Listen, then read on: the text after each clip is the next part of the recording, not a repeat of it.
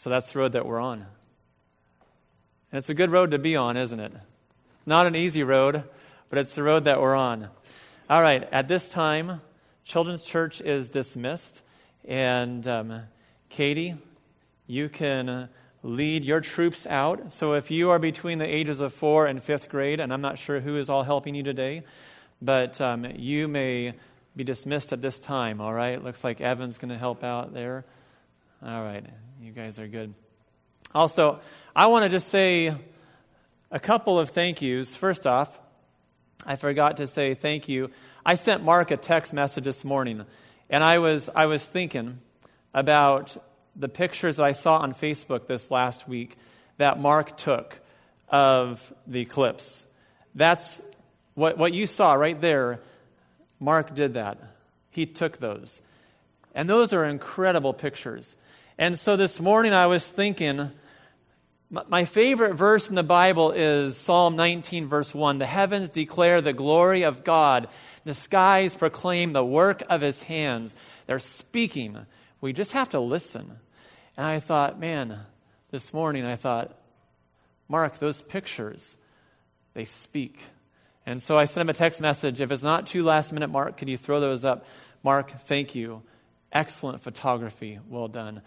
And then I was also thinking, this last week I talked with Mike, our head elder. We met together and we prayed on Friday. And I was saying I really think that it's important to recognize an attitude of gratitude. And I've been here for a week and a half now.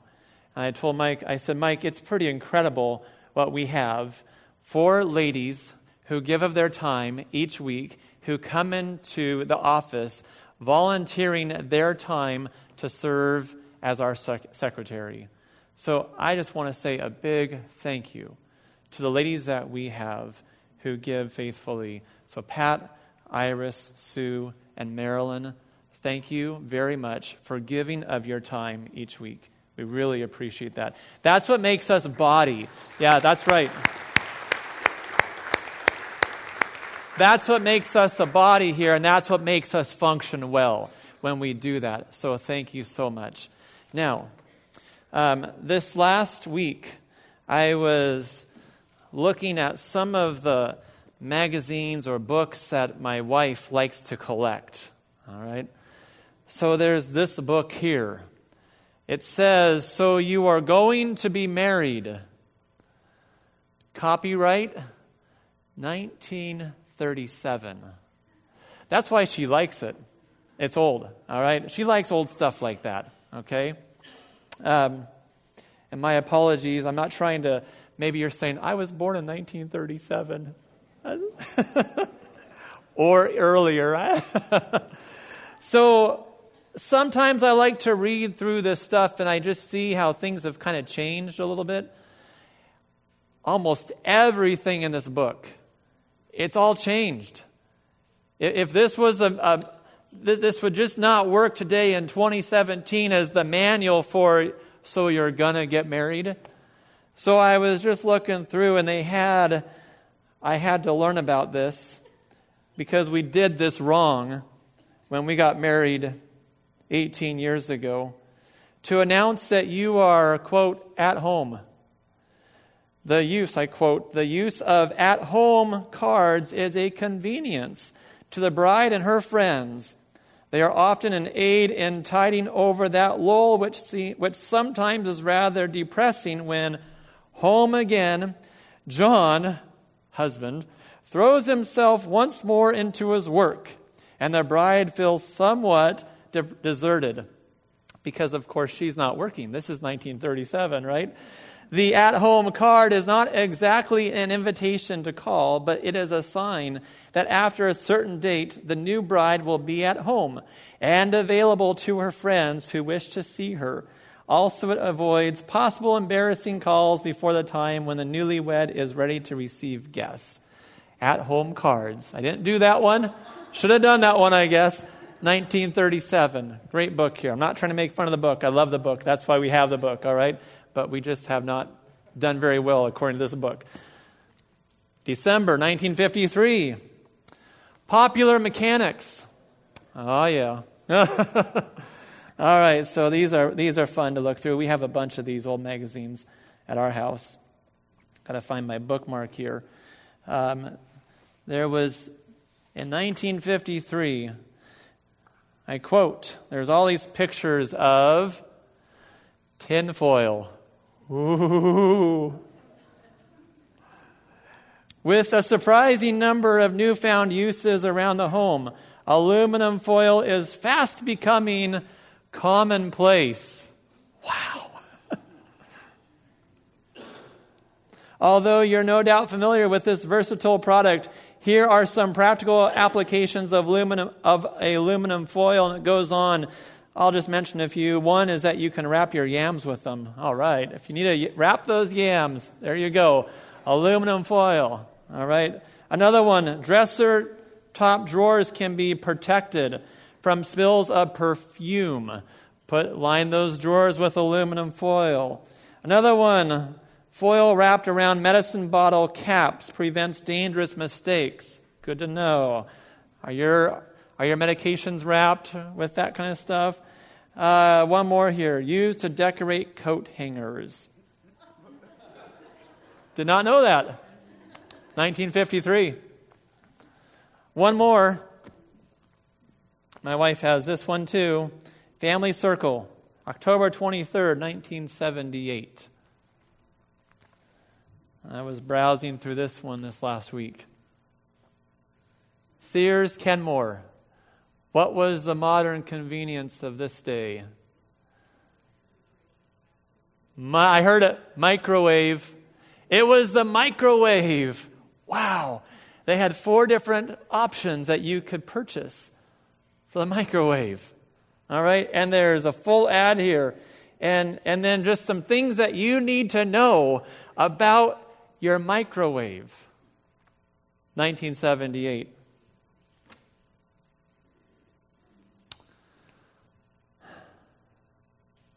Kind of fun to go back in time like that.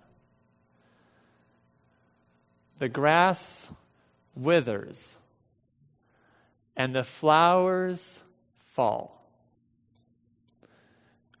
We get that, don't we? I get that. You get that too, don't you? Calvin gets that. It's the end of August. The grass withers and the flowers fall, and we're seeing that. And my lawn right now, and it's supposed to be close to 100 today and tomorrow again.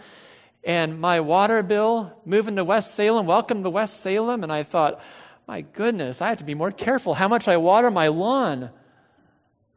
That's right. Yeah, that's right. It's expensive.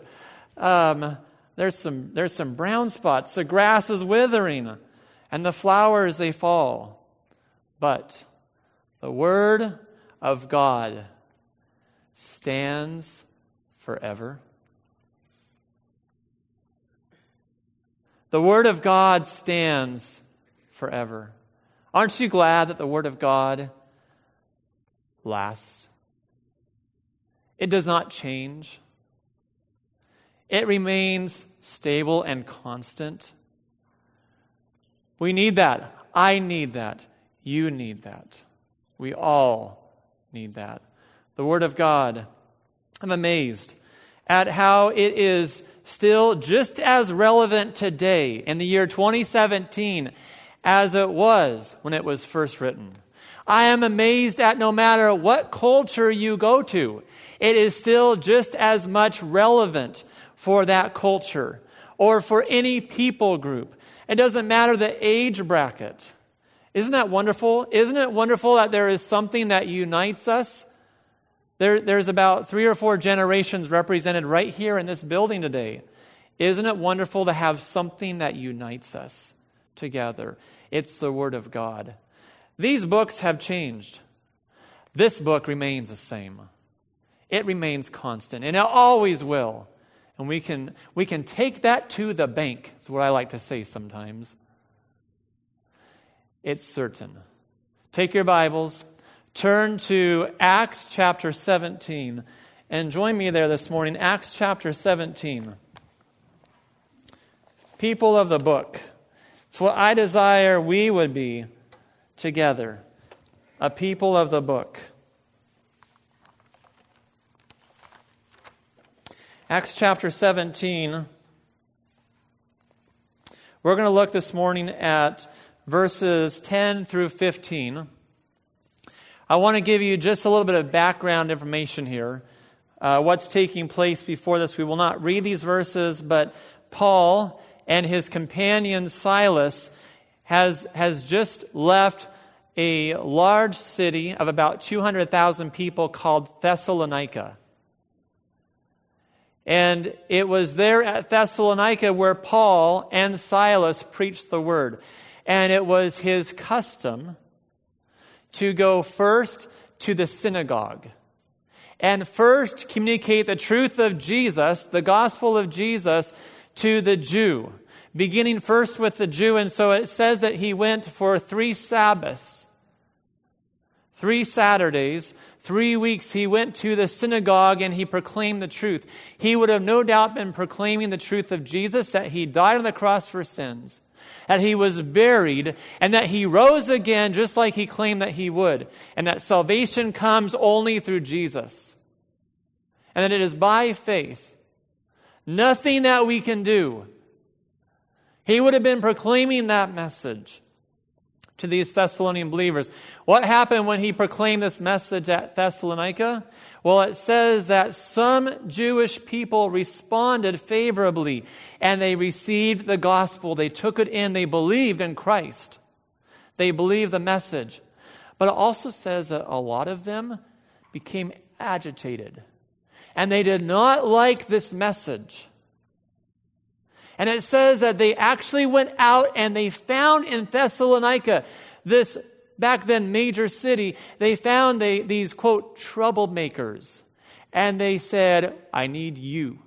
I want you to come and do this work. And they stirred a riot in the city. And once there was a riot, and we know riot, don't we? We see that in the news.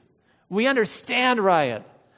There was a riot, and this riot went to Jason's house, where they knew that Paul and Silas were staying. And they went there to go find him. And the believers understood that Paul and Silas needed to go. And so it was during the night that Paul and Silas took off. And they escaped. And they went 46 miles south to a smaller town called Berea. And that's where this text picks up here in verse 10. Follow along. Acts 17:10, it says, as soon as it was night, remember they're going out at night. As soon as it was night, the brothers sent Paul and Silas away to Berea. On arriving there, they went to the Jewish synagogue. Again, this was their custom. This is what they did. They first would go to the Jew and proclaim the good news of Jesus. And this is what they did. Verse 11. Now, the Bereans were of more noble character than the Thessalonians. Interesting it says that, isn't it? They were of more noble character than the Thessalonians. Why? Why were they noted as being of more noble character? It tells us. It goes on. For they received the message with great eagerness and examined the Scriptures every day to see if what Paul said was true. They were eager. They were ready. I want to hear the message.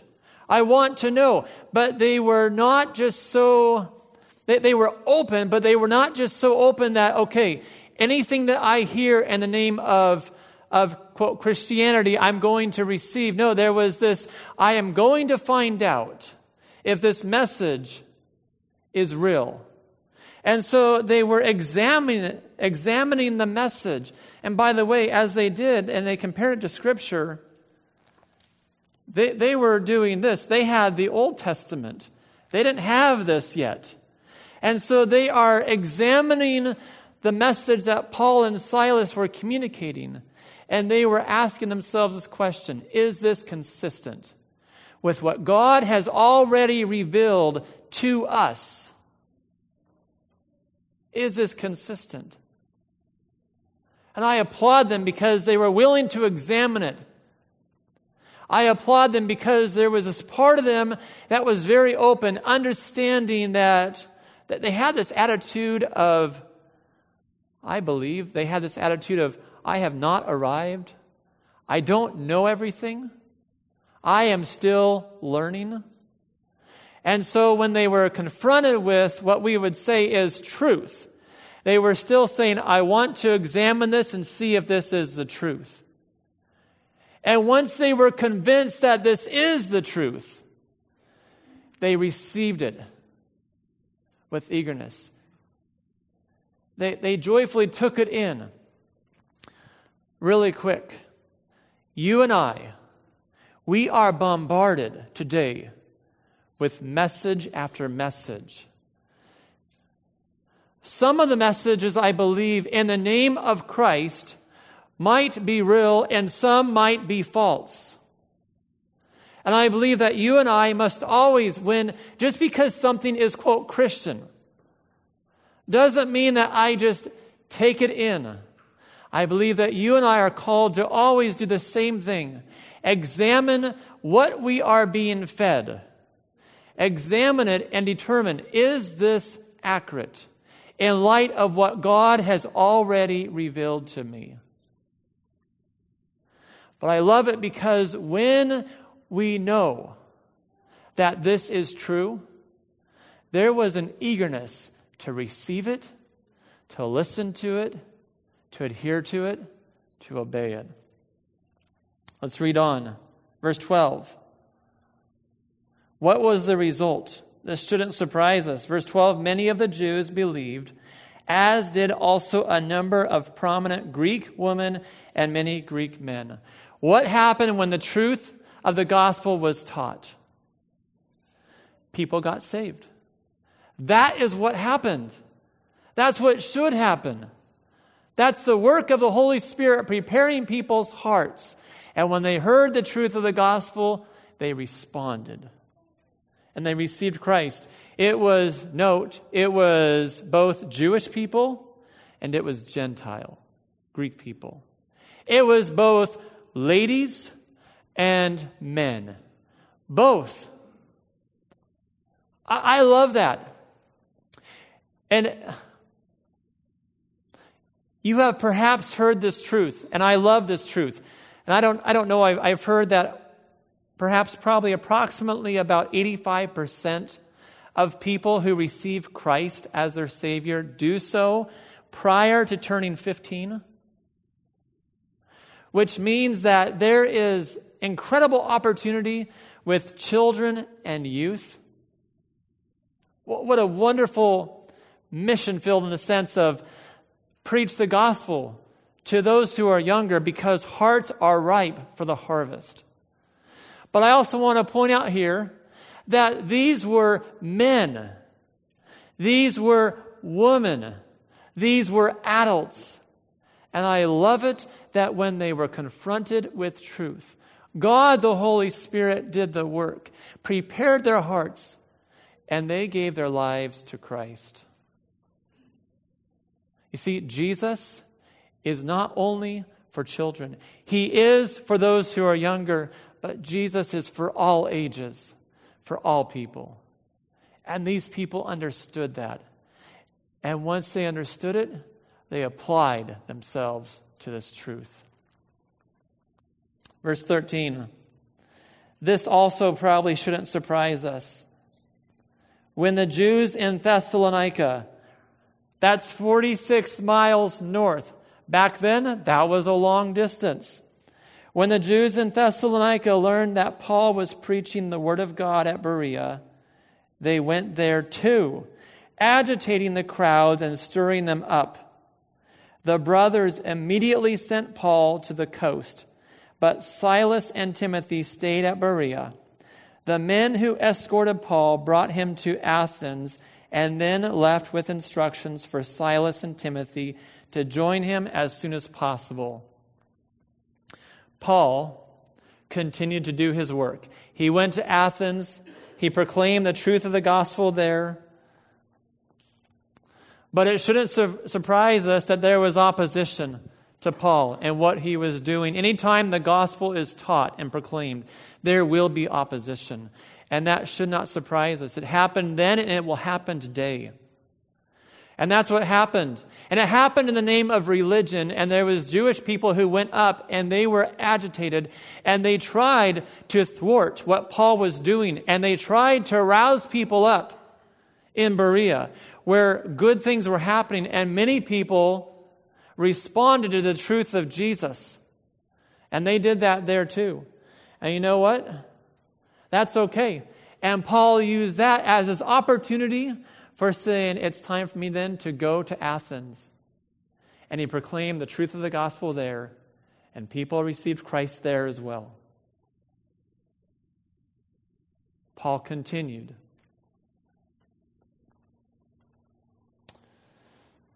Why do I share this morning? I share this because I desire that Kingwood Bible Church be a people of the book. That you and I would be a people of the book. The Word of God. The written Word of God. Last week, I said that Jesus will be central here at Kingwood Bible Church. That is a building block. If we are to do anything good here, Christ must be central, and He will be central. And I am adding on to that building blocks in my mind, building blocks as to where are we going as a church body. If we are to accomplish anything good, I am saying this: you and I are going to be a people of the book. We are a people of the book. Just as these people understood something, they examined the Scriptures. They examined the Scriptures to know, is this true? And as they were confronted with truth and they recognized truth, they said, yes, that's truth. That is the direction that we go. But in order to understand what truth is, we must be a people of the book. Are you a person of the book? To be a person of the book means I must be in the book, in the written Word of God, to know the truth. God has given us what He sees fit for us to know. I'll be honest, there are times where I wish that God would have written more on certain subjects. But God, in His sovereign knowledge, knew that Nate does not need to know. It was sung about, it's faith. It is, I don't know everything, but I know enough for my faith to be solid. Are you in this book? It doesn't matter if you are 13 years old, 45 years old, or 81. This book is for you. And this book is for me. We must be in this book if we are to accomplish that which God wants to accomplish. Are you in this book? This is a foundation. This is a foundation for where we're going. Led by the Lord, what I believe He is wanting us to do here. And you know what? I'll be honest. This is not rocket science. This is just simply clearly laid out. God makes this clear. When we follow this book, my job as your pastor becomes a bit easier. Because I already have the manual. And I am studying it, desiring to know this book. And I trust that you are joining me in also being a student of this book, the Word of God.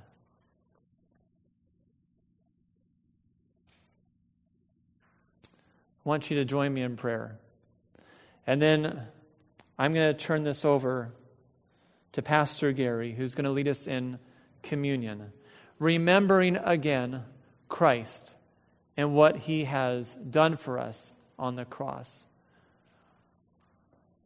One of the foundations of this body right here. Join me in prayer.